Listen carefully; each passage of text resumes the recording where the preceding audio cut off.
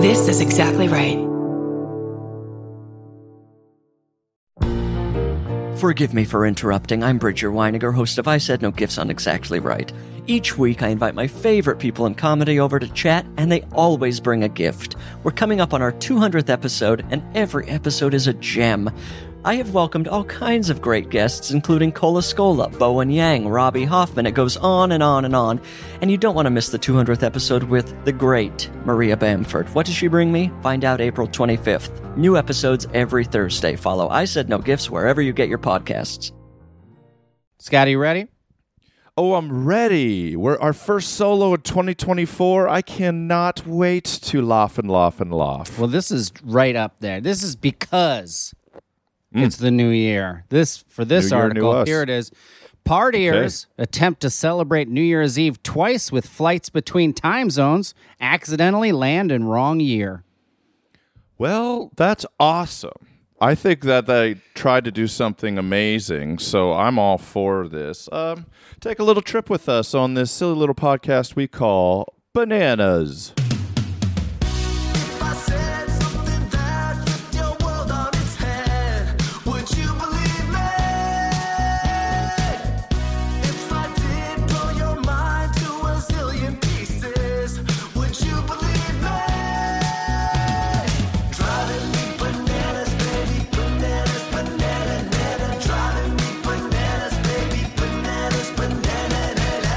Guys, gals, non-binary pals, welcome to the Bananas Podcast.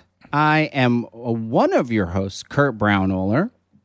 That's right, and I'm the shorter host, Banana Boy number 2, Scotty Landis. Thanks for tuning in to the silliest little podcast there ever was. I think this is our third New Year's Eve doing Bananas. If you're new to the pod, it's strange news, which is all true. It's storytelling from Curdy B and I, which is all true. And we have wonderful guests. And sometimes we don't. Like this episode today. It's just Curdy B and I. How are you? It is we are just days away from ringing in the new year. How are you feeling about the new year? Where are you? Wildly ambitious. Great. I want this year to be amazing. I think a lot of people have dread for some obvious reasons. But I think this is the year we turn it all around. I think this is the year we put the last 3 garbage years behind us. We all just grab the reins of life and gallop on the stallion that is fun and joy. I remember, I want to pinpoint the year that I stopped, because it used to be every New Year's Eve I would get together with my friends. And as we're getting drunk, as we're going into, and I'd be like, you know what? Next year, everybody, next year's our year. Next year's, this is it. This is it. This is the big one. And I want to pinpoint exactly the year that my optimism for the future evaporated. Yeah. Where I no longer say this is going to be my year. Because I know I'm already on the other side of all of the best things. Other than You're a realist. Yeah, I'm being a realist, at this point. Where I'm just like, you know what? We're going to get through this next one. We're going to do it. I don't know, man. I think the day you load Gus's dorm room full of furniture and you and Lauren get in a car together and drive back to Los Angeles, you're going to be like, this is our year. This is it. Now, we have total freedom again. We did it. We got our kids to the college finish line, if that even means anything. But you don't even understand. Even when I do that, right? Then because of the way the evil way parenting works, I will then just be sad. That will simply be a sad day for me. Even though now all I want is for them to go to college now at 6 and 4 years old. I would love for them to go to college. Go 2 weeks to college, kids. And I would be rejuvenated like a little daisy. I have had children in my home since December 16th. That's when like a long one. LAUSD ended December 16th and doesn't go back to school until January 8th. And so it is 23 days of nonstop parenting. It's like lockdown all over again. It's so exhausting with 2 children who are still trying to build empathy Yes. And the idea of it, just trying to kill each other at all times. Yeah, aren't you glad you don't have, like, when I see families with 6 children or 8 children or 10, I'm like, what is happening? What is How happening? did you do this? How do you I'm broken. And then like we paid for this, like, That's so funny. we paid for day camp for today and tomorrow.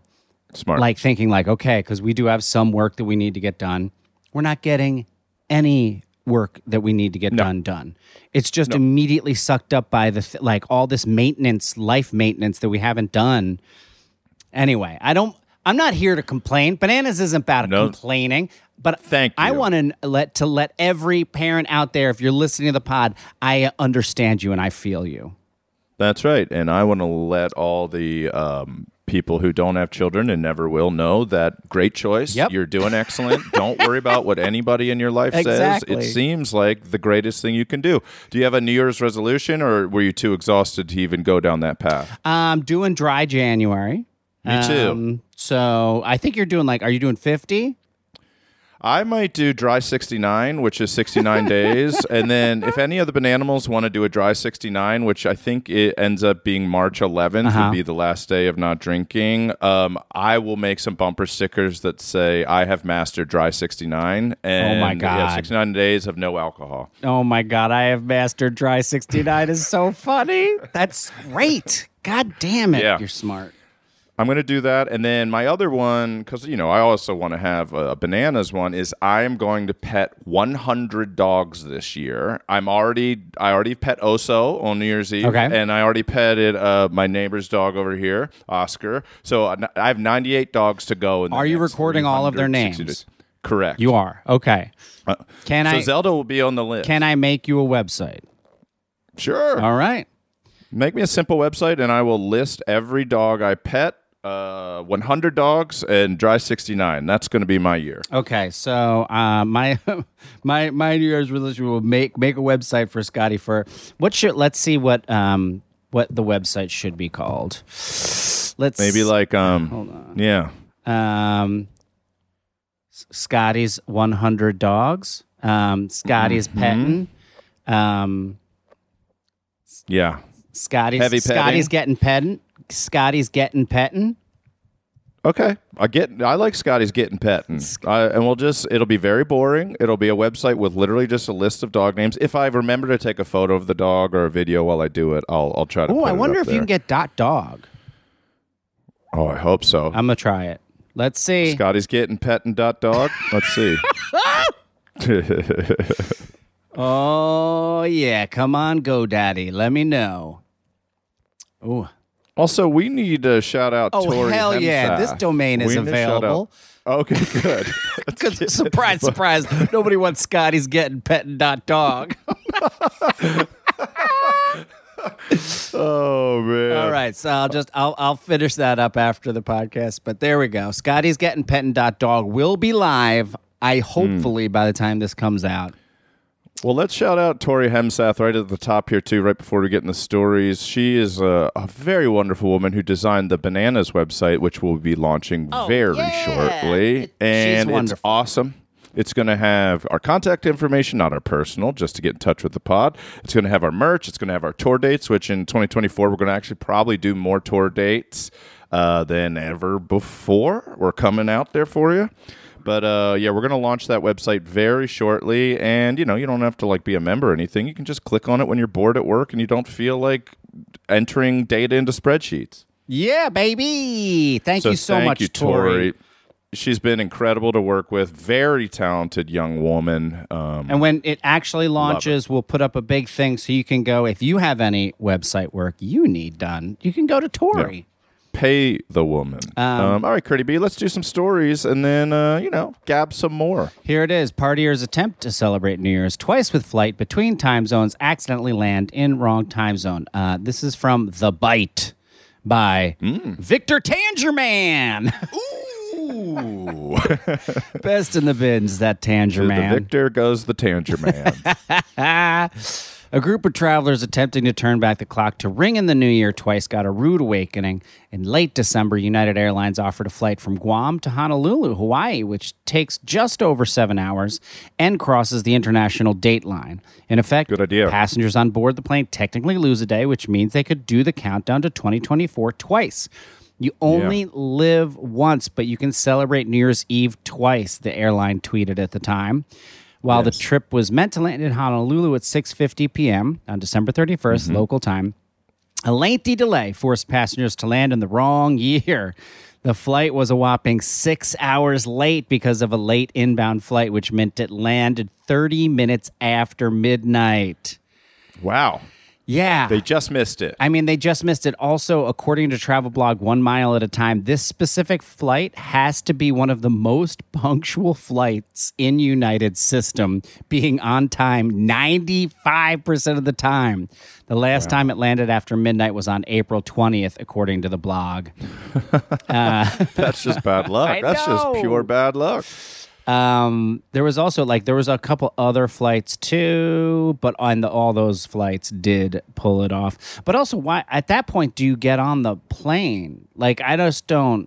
It's 6 hours. You can do the math before you get on the plane. Run right? the numbers. Run the numbers, you dimwits. But if that's your whole plan, that's your entire plan, right? Yes, it's I think it's awesome. I don't know what the record. I'm sure somebody's probably celebrated 10 times going around the world. Also, I don't know how many time zones are there. Are there 24 time zones in this world? I think so. I do know because of a Negative Land song that the USSR, the former Soviet Union, had 11 time zones. Interesting. Isn't that crazy? That's how big it was. When I spent a New Year's Eve with Kristen Shaw and Rich Blomquist in Japan, in Tokyo. God, that must have been 2016-ish, somewhere around there. And their tradition there is you reflect on... It's very quiet. First of all, if you like to party, do not go to Tokyo on New Year's Eve. It's everybody leaves the city. They visit with family. There's a lot of prayer. They do a count up where when it hits New Year's, they just start at 1 and go up. It was really fun, but their tradition is they eat hot soba noodles, buckwheat noodles, and you reflect on the year. So that's the thing you get, and they recognize Kristen from movies or TV shows or whatever it was, and so room service delivered her as a VIP a giant bowl of delicious buckwheat noodles, and we were like, all right, let's eat a bowl of noodles together. It's a beautiful tradition. They don't have a Dick Clark, Ryan Seacrest type of ball drop. Instead, they just have people praying, and then they swung a giant log into a bell, and then a bunch of people started to pray, and that was on TV. Wow, really? There's no cheering whatsoever. No, except us. We cheered, and we went to crass Americans. I know. We cheered. We went to, on New Year's Day, we asked the concierge at the hotel, hey, where do you eat sushi? Yeah. We don't need to go to the famous ones. We're like, where do you like it? And they were so reluctant to tell us because it's such a dingy place. And it was 2 blocks away, and you walk down these 3 little stairs, and it was pretty run down, all tiles, fluorescent lights, crappy tables, and fish tanks, huge fish tanks everywhere. Oh, my God. And we order fish. We order some sushi, and it was the most incredible sushi any of us had ever had, so we ordered more. And then at some point, this guy just comes out of the back with a net and scoops up a giant fish, and Kristen's like, oh, that's weird. What do you think he's... And then you just...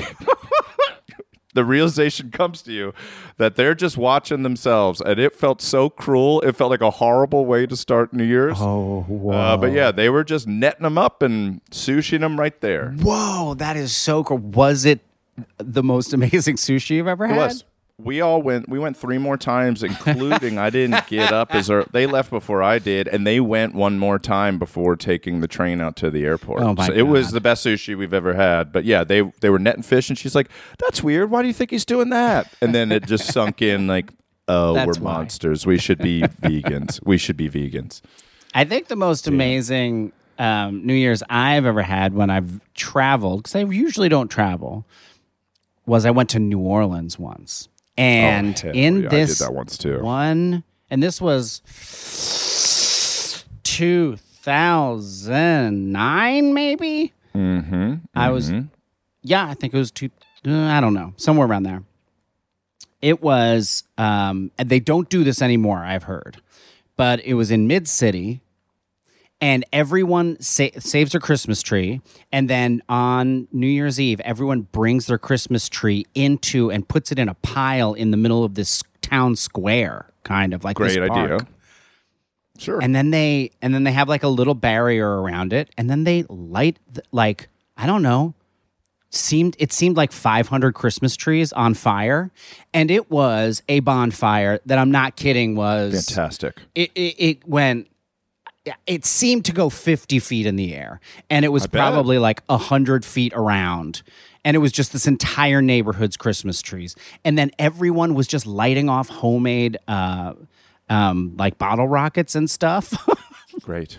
It was crazy. It was just things were flying everywhere. Fire was everywhere. People were shirtless, running in circles around the bonfire. It was like the most wild time. I was just like, I've never experienced life like this. And this is just the way New Orleans does it.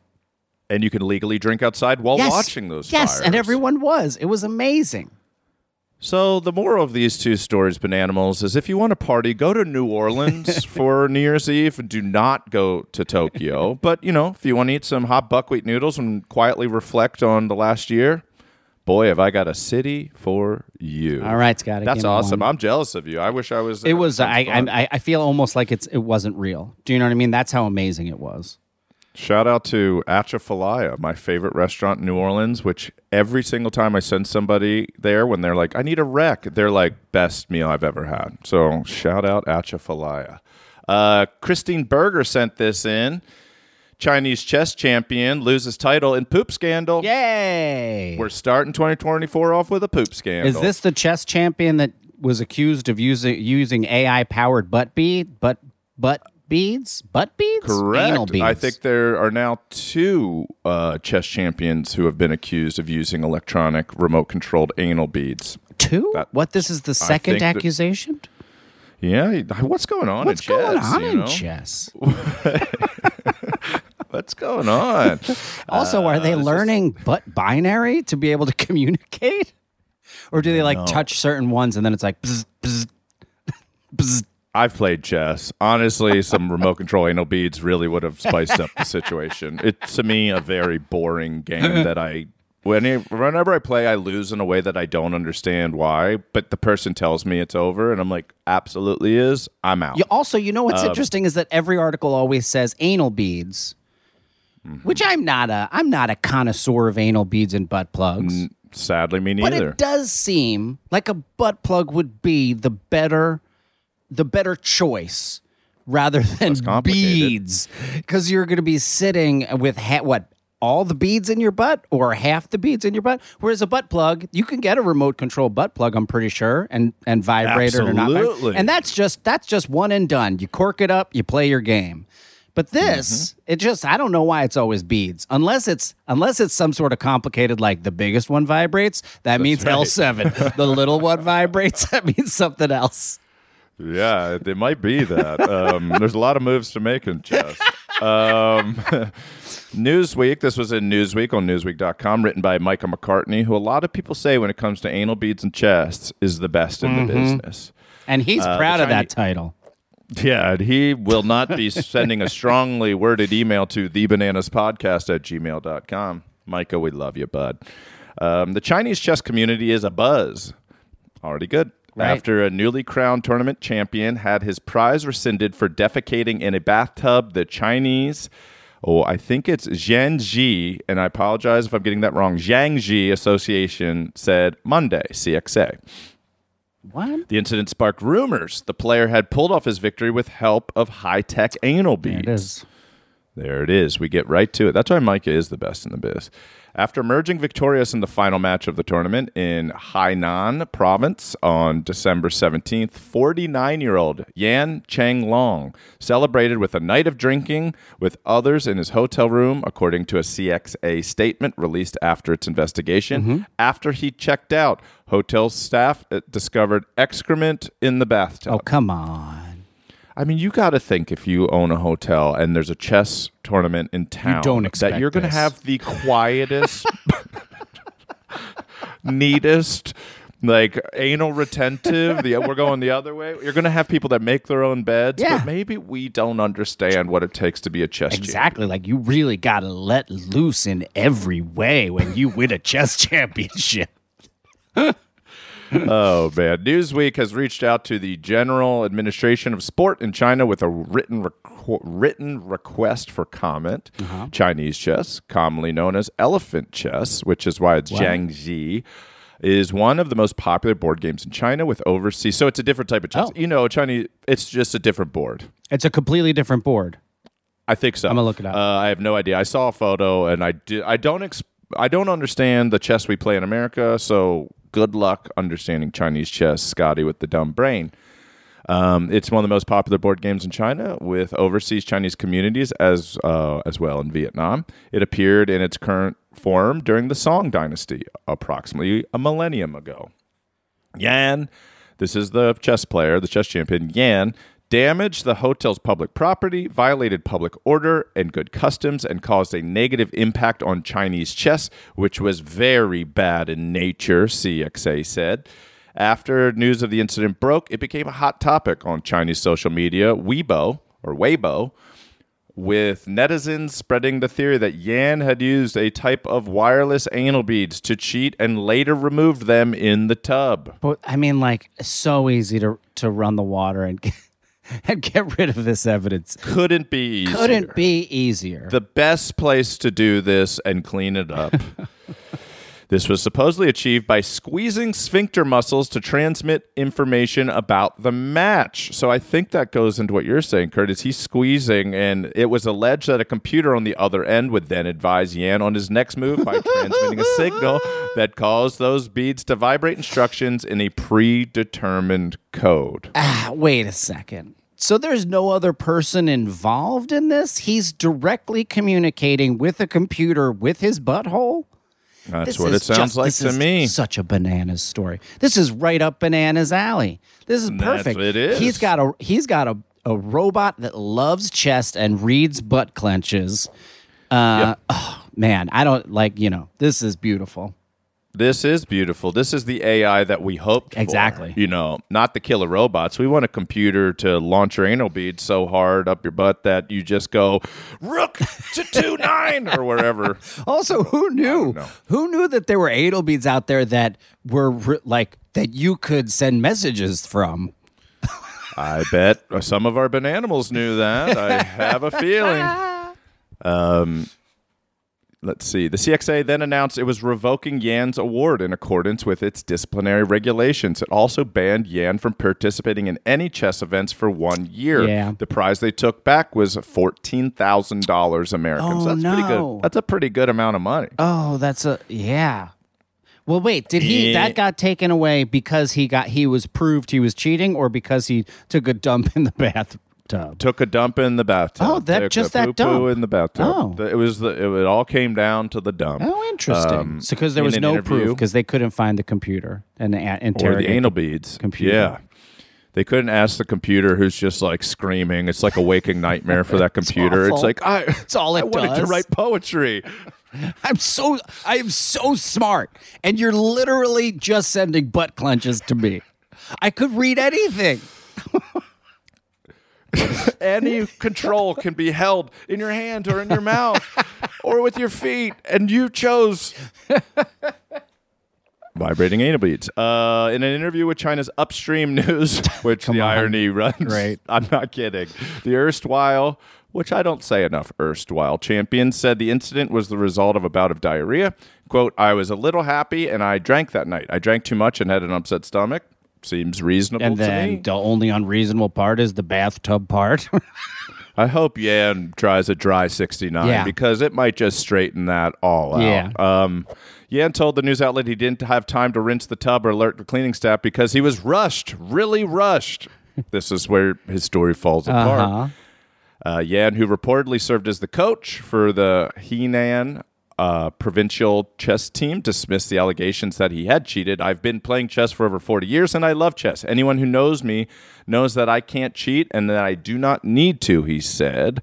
And here's the second person, Kurt. The Fur recalls a similar unsubstantiated rumor last year that an American chess champion, Hans Niemann, used electronic anal beads. Apparently, these things are just flying around. They're flying around. In his upset defeat of world champion Magnus Carlsen. Yeah, that's it. So that's it. That's the sentence just ends. Time. Okay. That's what it ends on. That's I guess I could have said it like this. Hans Niemann used electronic anal beads in his upset defeat of world champion Magnus Carlsen. You just slow down, and that is how news ends. That's how news always ends. Just slow down, and that is what it is. Correct. I heard once in acting school that any time you go up at the end of a sentence, it makes you sound like you're asking a question, and then it makes you less powerful. So if you want to sound more powerful, you just end down. Oh. Just go. That's what Gregory Peck, the actor, did. He would talk, and then he would finish here. Down. And everybody goes, oh, I like that. Well, man, I don't do it enough. Do I? Go down. Do I? Or do I? Or do I? You ready for this one, Scotty? Or you got to... I love stories. No, hit me up. Tease us into a break. Yeah, baby. This was sent in by Papa Pajama Cat. Thank you, Papa Pajama Cat. Great name. And it sparks more questions than it answers, and that's a good headline. Police department in Wisconsin is aware of situation involving guinea pigs at an apartment building. Oh, good. I didn't see this one yet. This is fresh to my earballs, and we will be back with some furry fun on Bananas 2024.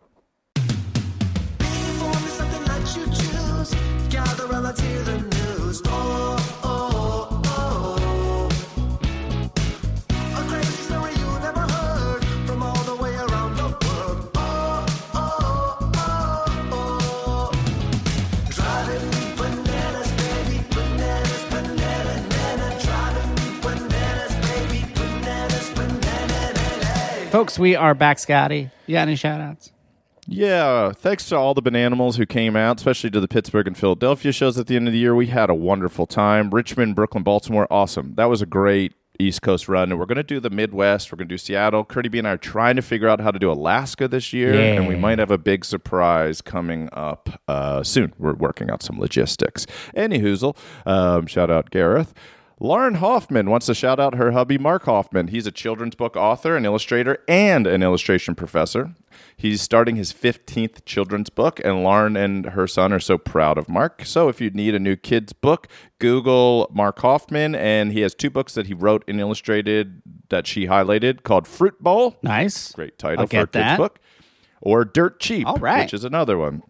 And support the lovely Hoffman clan. Thank you for listening, Lauren. And hopefully Mark. Evan Alex wants to shout out her or their colleagues. Sorry I didn't get the pronouns Evan Alex, but we love you either way. For 1-year anniversary at Achieve Health. Achieve Health specializes in LGBTQ medicine in Denver, and they're one of the fastest growing LGBTQ plus clinics in Denver. So congratulations on the 1-year anniversary of Achieve Health, and keep up the wonderful work. Everybody deserves health and medicine.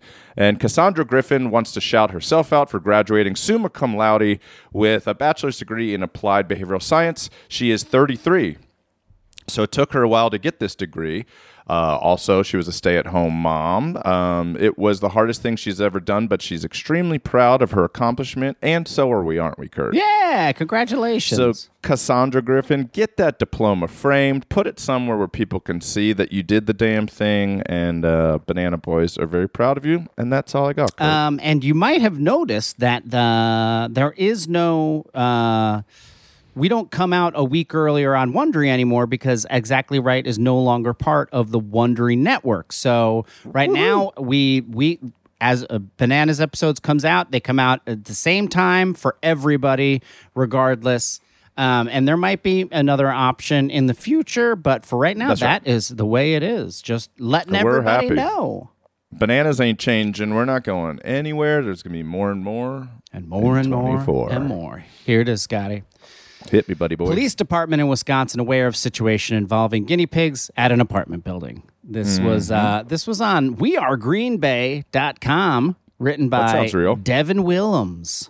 Police in southern Wisconsin are reportedly dealing with a, quote, situation involving guinea pigs at an apartment building. The Cudahy Police Department posted on its Facebook page about a situation involving guinea pigs at the apartment building on South Lake Drive. The police said they understand that several citizens are concerned for the welfare of the guinea pigs.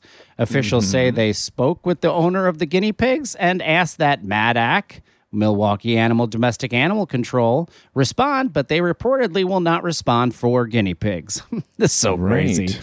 They are. The release mentions that the police made suggestions to the owner of the animals, but those suggestions have not been well received. The owner of the building has reportedly been notified. Officials said the guinea pigs appeared to be in good health. Police asked residents do not disturb the property owners or try and take the guinea pigs.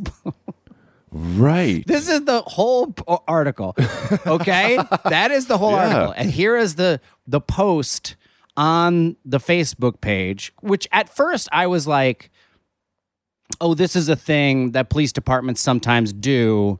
They'll like post something funny that happened, and it's like kind of like PR for the police department or whatever.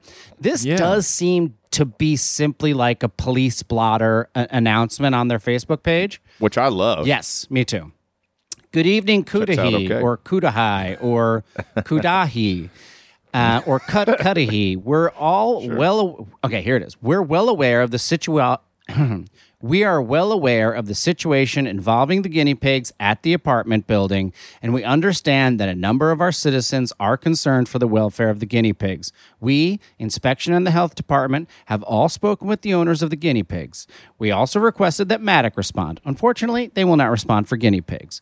We have made suggestions to the owners of the guinea pigs. These suggestions have not been well received. Last, the owner of the building has been notified. The guinea pigs appear in good health and will be brought inside periodically by their owner. Please do not disturb the property owner. Please do not attempt to take the guinea pigs. We are aware of other social media pages where some are suggesting stealing the guinea pigs. Don't steal the guinea pigs. I don't know what's going on. I don't know. I guess guinea pigs are being kept outside, but where are guinea pigs being kept outside that's like on display in some way? Yeah, that sounds so enjoyable and pleasant. I would love to like have a long day, take a long walk, and just stop and watch the guinea pigs running around. What a nice moment. What a Zen garden that would be. Yeah, I understand if it's Wisconsin in January, maybe it's not great, but I don't know what guinea pigs... Look, do we know what guinea pigs did in the wild? Maybe that was their ideal situation. A Wisconsin January day. Oh, yeah. They are an animal. Well, they're from the Andes Mountains. They're from the Andes, look at that. I think. Totally cold? I don't really know a ton about guinea pigs myself. I never had a pet guinea pig. You never did? And I don't think I knew anybody who did. I didn't either. Did you? I never had a guinea pig. I definitely had hamsters. I had gerbils. And I remember and hamsters and gerbils are fine.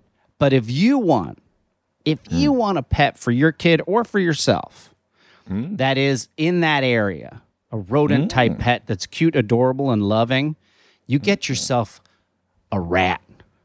A rat. I had a pet rat. I had multiple pet rats, and they are so intelligent and loving and caring. It's so enjoyable. Rats are wonderful. Yep. They're really great.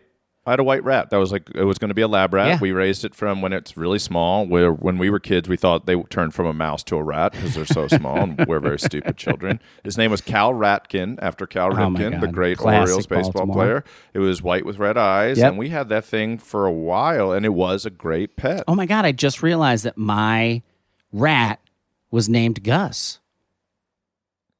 Boy, this is a bombshell. Look at you. It was named after an animal in a Disney thing, I think. I think there's a Cinderella, Gus. Yeah, Gus. Yeah. That's a rat, right? Or is that a mouse? Yeah, he's the cute one. He's kind of got a dopey voice. Yeah, he's cute. Yeah. Here we go. Anyway. I'm on Wikipedia.com, which is it's a free encyclopedia online. You guys should check it out. It's pretty neat. They ask for $2.75 every year. Every year, and I've already given, and they Me too. still ask me. Absolutely. How many more $2.75 do you need, Wikipedia? Yeah, get over yourself. Despite their common name, guinea pigs are not native to Guinea, nor are they closely related biologically to pigs. The origin of the name is still unclear, so they don't know why they're called guinea pigs. They originated in the Andes Mountains in South America. Studies based on biochemistry and hybridization suggest they are domesticated animals that do not exist naturally in the wild. Interesting. They are descendants of a closely related cavy species and were originally domesticated as livestock. As livestock? I think they eat them down there. People be milking guineas? People be milking guineas. Yeah, there. So it sounds like they do not exist as we know them as those cute little things in nature. Well, who do? I want to apologize to everyone who for a moment was imagining herds of guinea pigs running through a beautiful alpine forest. I apologize that never happened. But we could make it happen because remember, guys. Yep. We can put species where they don't belong because we've done it for a long time. We're not a big fan of invasive species, but we do admire their pluck. And if we could figure out a way that we could release a bunch of guinea pigs into a place where they would live for more than 24 hours, maybe that dream can be a reality. They're already putting they're going to be putting mammoths into Siberia soon. Mm-hmm. Is that right? Mammoths? That's the name They're of trying. them? Yeah, we did that in 2020, and there is a company that's trying to bring back woolly mammoths, and they have the DNA. Yeah. I think they can do it. I mean, they're bringing back the They just dodo got to get bird, somebody which brave enough to put it in an elephant. Sorry, go ahead. Yeah, they'll find somebody. They'll probably Yam, the chess player. He'd love to inseminate that. Why doesn't exactly? You were saying why don't they bring back the dodo bird? Yeah. Yes. But they are bringing it back. What?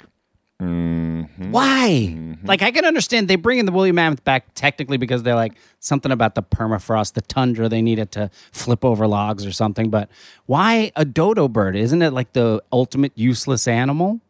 I don't know. I mean, I think anything that man calls to extinct, if they can re-release it and let it go and then flourish. Yeah. After our Pittsburgh show, I had a later flight that day, and I didn't want to just go to like a coffee shop or a bar and like just kill time. I wanted to like do some Pittsburgh stuff, but it was cold. It actually started snowing. I was like, okay, I'm not going to just walk around. But I ended up going to the National Aviary in Pittsburgh. Oh, wow. Okay. It is so fun if you ever take the kids up there. But I went on like a Monday at like 1 p.m. So it was actually really empty. And it's all these nice older women who may be retired or whatever. This is their second job. But every room I walked into, it would be like myself, a parent and child, and then one of the tour guide women that worked there. And I was like, a lot of birds, and they'd be like, yeah. And I'm like, well, tell me about them. And they were like, yes. They were so excited to have like a solitary man. And they're pointing out all these birds. It's just such a fun place to go. But in this one room, which is like a tropical rainforest that I spent an hour just looking around. The woman that worked there was like... Wait, is it that large that you can spend an hour, or did you really... You could easily spend an hour. Oh, really? It wasn't that you were like looking at every leaf?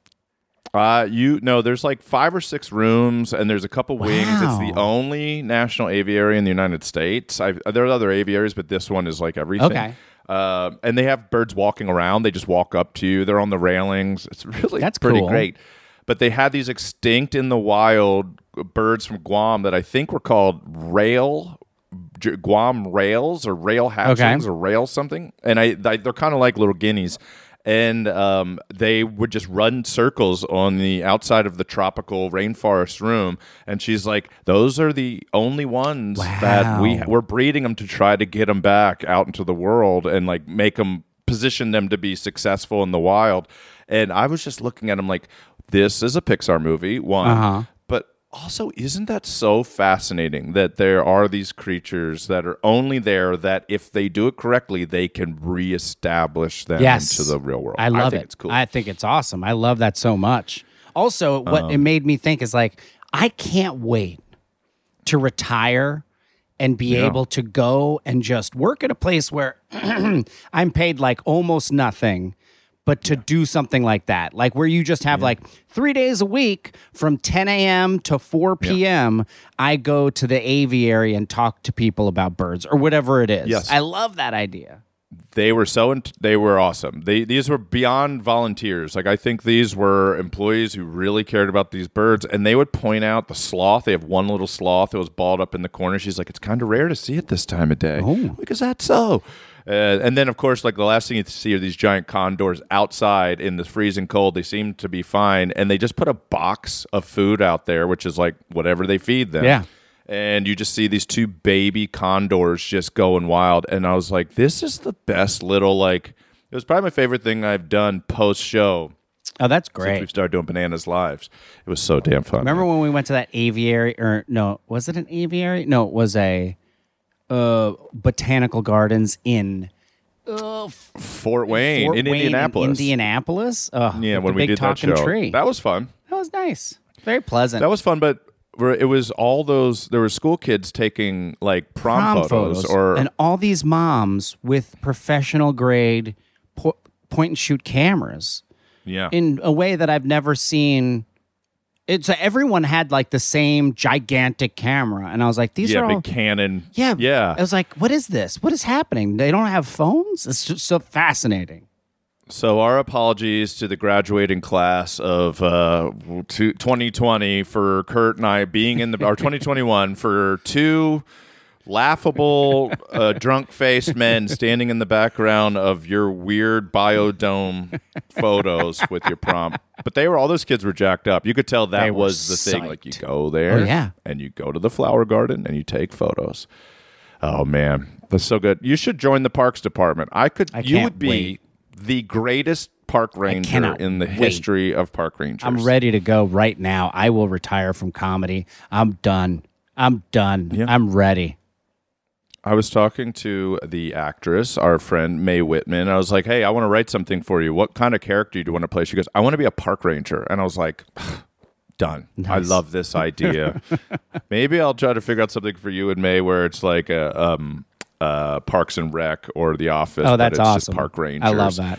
Who doesn't love the national parks? Here, we got sent this by a few people, including Hero McNulty, who came to our Baltimore show and our Pittsburgh show. Thank you, Hero.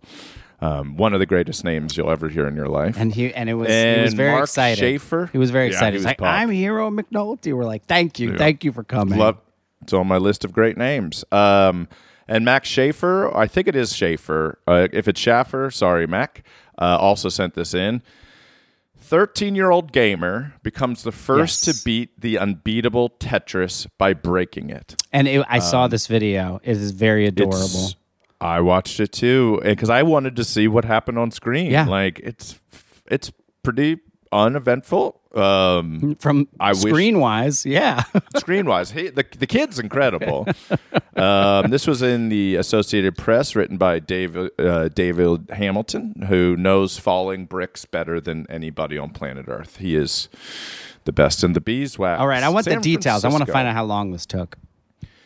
You got it, buddy. San Francisco, the falling block video game Tetris has finally met its match with 13-year-old Willis Gibson. Great name also.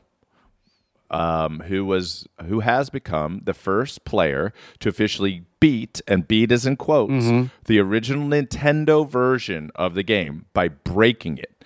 Technically, Willis, a.k.a. Blue Scooty in the gaming world. Hey, that should be my name. Made it to what the gamers call a kill screen, a point in which the Tetris code glitches, crashing the game. That might not sound like very much of a victory to anyone thinking that only high scores count, but it's a highly coveted achievement in the world of video games. And records involve pushing hardware and software to their limits and beyond. It's also a very big deal for players of Tetris, which, when you got the original Nintendo system, for all of our Gen Z listeners, if you were a millennial or a Gen Xer, when you got Nintendo, you either got Super Mario and Duck Hunt with the Zapper gun, or you got Tetris. Yeah. And And parents love Tetris. Everybody. Grandparents played Tetris. Also, there is a game. movie on Netflix called Tetris, which is about the rights to sell Tetris in America, and it's fascinating. It's a crazy story. There's a good pitch. Check it out. It's a big deal for players of Tetris, which many had long considered unbeatable. Again, a 13-year-old did this. That's partly because the game doesn't have a scripted ending. Those 4 block shapes that keep falling, no matter how good you get at stacking them into disappearing rows, top players continue to find ways to extend their winning streaks by staying in the game to reach higher and higher levels. But in the end, the game beat them all until Willis, on December 21st, 2023, triggered a kill screen on level 157. Crazy. In the video, these blocks, for anybody who's played Tetris, they are falling at the fastest. Like, I started giggling because I couldn't even identify the shape of the thing, and he was already slamming it into place. It's wild. Willis is that dude. Willis managed to trigger the kill screen on level 157, which in the gaming world takes over as a victory of the game. Something along the lines of, again, pushing software to its limits. The makers of Tetris agree. Congratulations to Blue Scooty. For achieving this extraordinary accomplishment. Tetris celebrates its 40th anniversary this year. Wow. And called Willis's victory a monumental achievement. Let me see if I could find how long it took him. And he was like live streaming it too while he did it. Yes, it's really crazy. Stack Rabbit, which managed to make it all the way to level 237 before crashing the game, ran off a modified version of Tetris, so that doesn't count.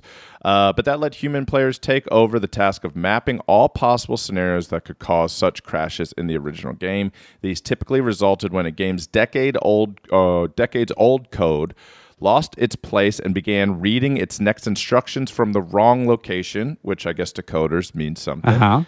To the layman like me, means nothing. They had a huge compilation of a large spreadsheet that detailed which game levels and which specific conditions were most likely to lead to a crash.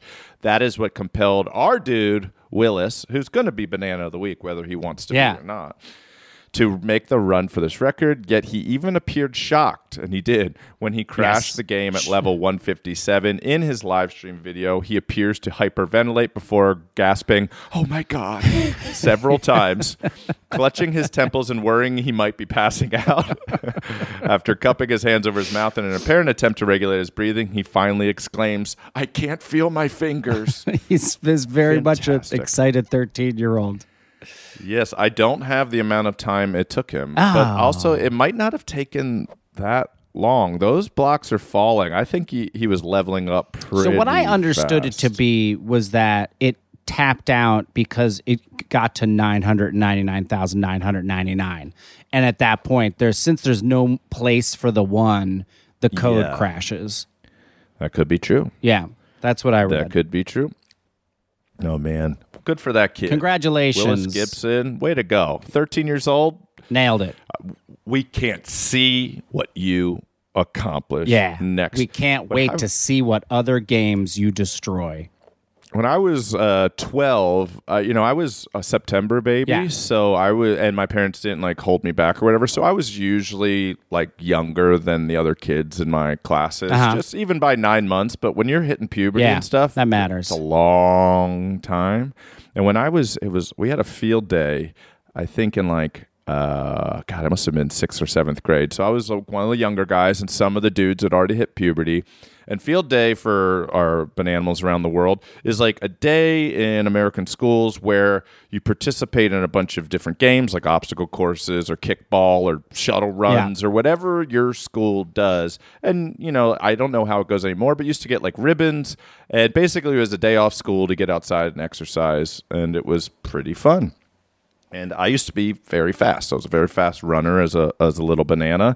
And but I, like I said, I for sure had not hit puberty. And my buddy Vinny definitely had. He had that horrible mustache that 13-year-old boys get. And he had armpit hair where you're like, well, you're a grown man. Yeah. You should be eating cigars and eating whiskey all the time. And so it got to the end of the day, and the last thing was every class would do from K to 8th at my little Catholic school. Every class would do a sprint for the 100-yard dash. Okay. And so I got to my grade, and the 10 fastest people from all the groups got to go, and Vinny and I tied for first. So they were like, no tiebreakers. And literally the sun is starting to set. So they line us up again a second time. The whole school's watching. Oh my God. We run again and we tie. Oh my God. I am running. I am half his size, and I'm just running, arms pumping as hard as I can and barely tying him. And I just knew I was toast. Yeah. I knew I couldn't beat him a third time. And so we line up for the third time, and people are cheering us on, and all my friends are there, and now the parents are there in the parking lot watching us run for a third foot race, and I just knew I was going to lose. And I actually think this is the exact moment I became a comedy writer. They hit the air horn for us to go, and I intentionally took 2 steps and then did a front flip and landed flat on my back and spread my legs out like Snow Angel, and Vinny won, and he got the blue ribbon and I got the red ribbon. But everybody laughed so hard at me, intentionally doing this front flip and backing. Yeah. That people didn't really care that Vinny won. Everybody kind of came over to me and helped me up and was laughing and patting me on the back, and the parents were giving me the thumbs up. That was so funny. And I think looking back that is the moment that I realized that being funny was more valuable than anything else. Being fast, than anything else. So I chose comedy in that moment over sprinting or I don't know, physical achievement, I suppose. And I really do think that was the moment where I was make a bold choice, do something crazy. That completely changed the direction of my entire life. Oh my God, I love learning this. Yeah, I think it was that third race with the sun setting.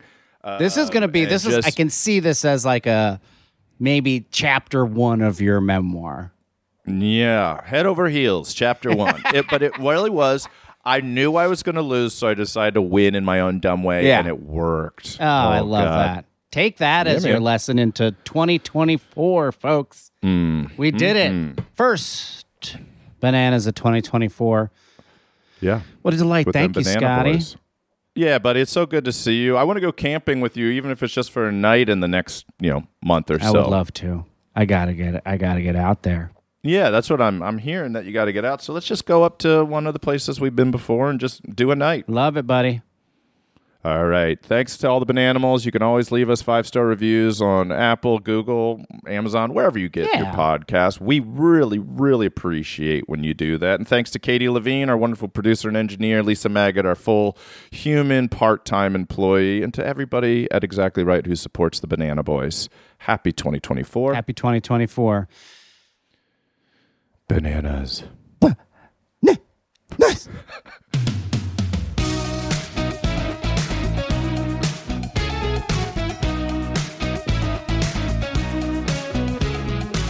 Bananas is an Exactly Right Media production. Our producer and engineer is Katie Levine.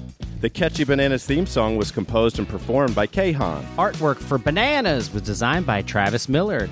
And our benevolent overlords are the great Karen Kilgariff and Georgia Hardstark. And Lisa Maggot is our full human, not a robot intern. Bananas.